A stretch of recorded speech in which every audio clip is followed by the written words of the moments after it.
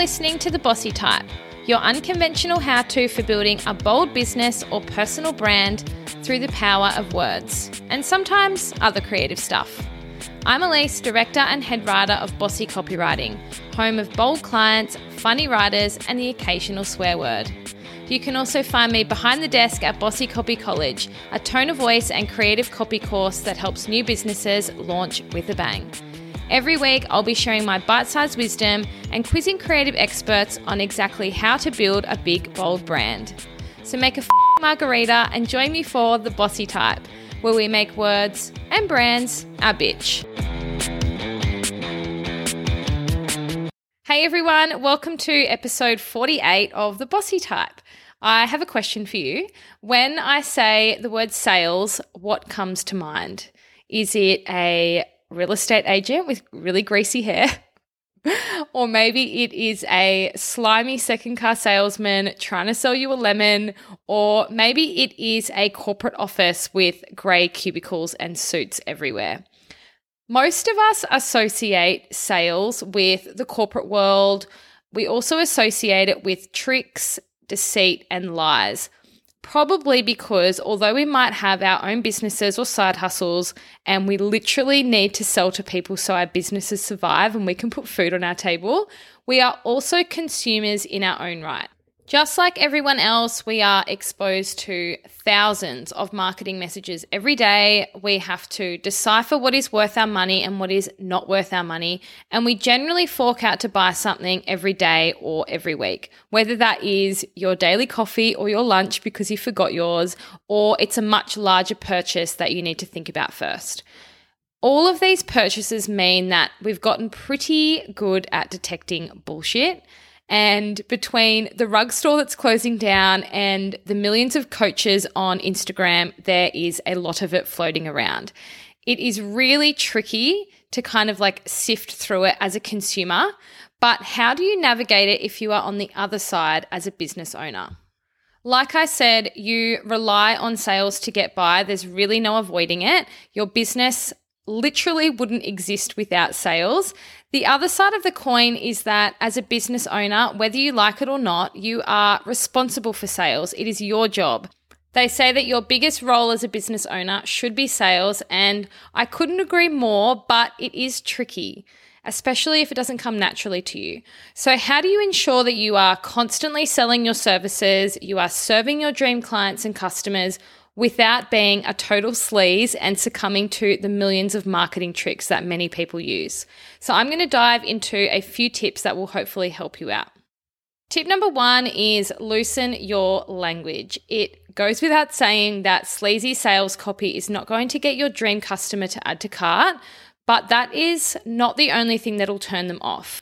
When communicating with your dream audience, whether it is via your product descriptions or even in response to an email inquiry, it is super duper important to be human. This is not only going to help you connect with them, but it is actually going to help you sell more products and services. So speak to them like a real person with conversational, down-to-earth, relaxed language. It really does show that you are confident in your business, your product or service, and it feels genuine because it actually is genuine because it is the real you. When you are stiff and professional, because a lot of us are trapped in that mindset, or we're taught to write like that and it's a really hard habit to break, it can kind of come off aloof or unapproachable. And contrary to popular belief, this isn't always what our customers and clients want to be reading or what they're going to respond to. If you look at yourself as an example, most of us want someone that speaks like a human and is conversational in their approach. So put simply, the aim here when you are writing any copy within your brand is to break the ice in an email, bond with them through your copy, and basically just get them to fall in love with you or your business so they want to be a part of it. And the best way to do this is to be yourself.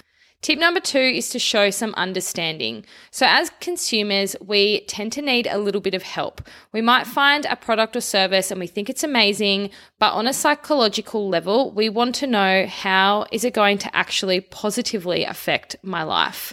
So a good way to do this is to weave in their pain points, their frustrations, their dreams, and their desires. So this could be things like saving time, gaining freedom, making more money, or it might be something a little bit more specific to your industry or your product or service. In fact, the more specific it is, the better. The key here is to make sure that these pain points, frustrations, dreams, and desires are authentic. We want to show our customers and clients that we understand them, where they're at in their life, and what they need help with. So a great example of this is when I researched very heavily for Bossy Copy College. I reached out to about 15 different business owners that I felt were my dream students, and I asked them honest questions about their pain points, their frustrations, their dreams, and their desires. I literally recorded all of the intel that they gave me, and then I went and built the course around it to make sure that I was answering everything that they needed help with, and I was helping them to achieve their dreams and desires as well. That way, I know that when I'm writing copy for Bossy Copy College, whether it is for a sales page or an email, and I'm weaving that information into my copy, I know that I'm not doing it because it is a marketing tactic. It is honest information, it is authentic, and it's come straight from the business owner's mouth. So I would recommend going as far as this and researching your ideal students, clients, or customers. Speak with them, find out what their pain points are, what keeps them up at night, or what they're really looking for in this product or service. The bonus is that's going to make it easier for you to write your copy because you've kind of got a platform to start with. You can look at those pain points, frustrations, dreams, and desires and really craft your copy around them while you're showing understanding and you're demonstrating how your product or service is going to help. My third tip is to create high value content.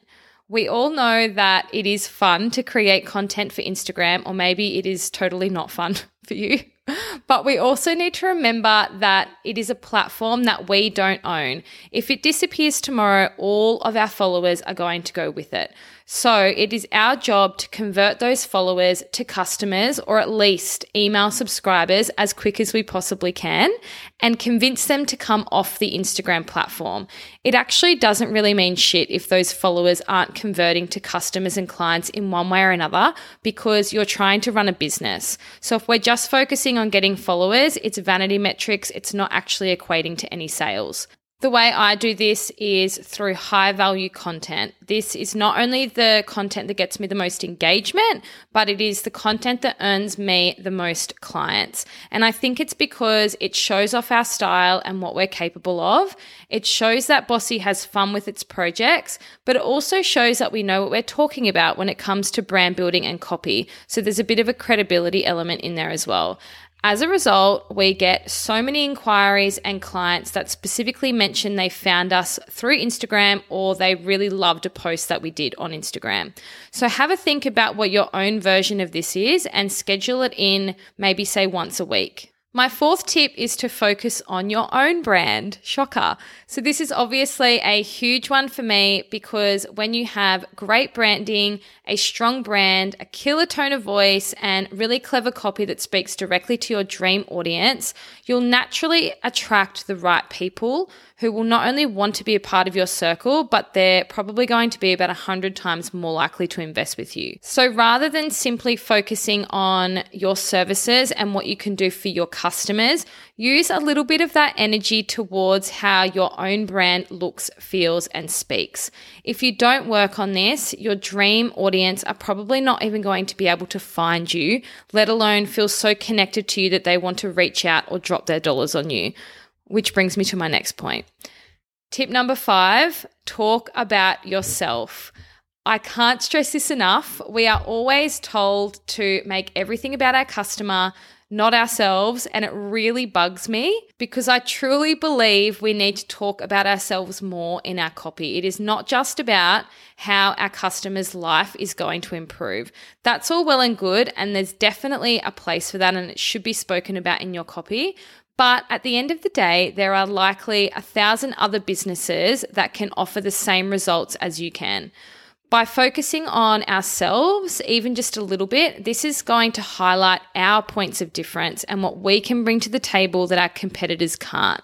A really common example of this that I see all the time is wedding photographers. So a lot of wedding photographers often say that they don't want to make it about them. It is about their couple because it's their day. They want to highlight how smooth their day can be, how seamless their day can be, how fun their day can be.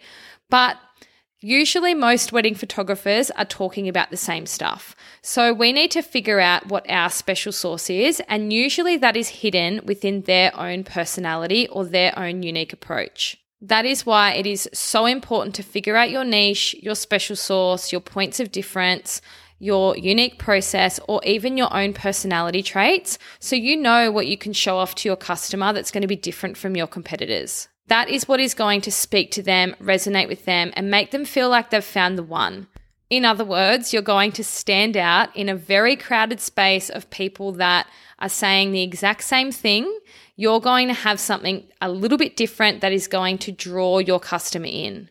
So I'm going to be diving into this topic a whole lot more and how you can use your own personality to create a really epic, unique brand voice and content in my masterclass that's coming up in a couple of weeks on Thursday, the 8th of December. So make sure you register for that if it's something that you're interested in. The link will be in the show notes. And even if you can't make it on Thursday, the 8th of December, register anyway and I will send you the replay. My next tip is to use psychology but be authentic. There are so many sales tactics and types of language that we can use in our copy to encourage people to buy, but often this can feel a little bit sleazy and dishonest. It's not something that I love to do.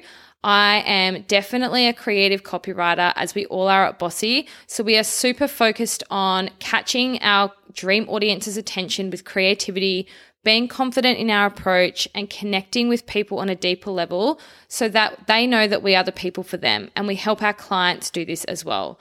But these psychology tools can be used if they're true and they're completely authentic. So this is things like scarcity and urgency. And if you're not familiar with either of these, scarcity is basically letting your customers know that there might only be a limited amount of spots or seats, for example. Whereas urgency is kind of telling them to hurry up. Maybe it's an offer that's only going to be open for the next couple of days or a few hours. So it's really kind of putting in their head that sense of scarcity that they might miss out, or that sense of urgency that they need to hurry up and make a decision. So although we don't always want to rely on these tools, they can encourage people to make that decision rather than sitting on it for too long and missing out. So you can definitely use them in your copy, but it's really, really important to make sure you're being authentic and you're not being dishonest. And my very last tip is throw in some little treats. This is a bit of a bonus idea because people love their goodies and freebies. And if you really want to book more services, this is a tempting way to kind of push them over the line. This doesn't always mean discounting services because this can often cheapen our brand, or maybe we just can't afford to do that.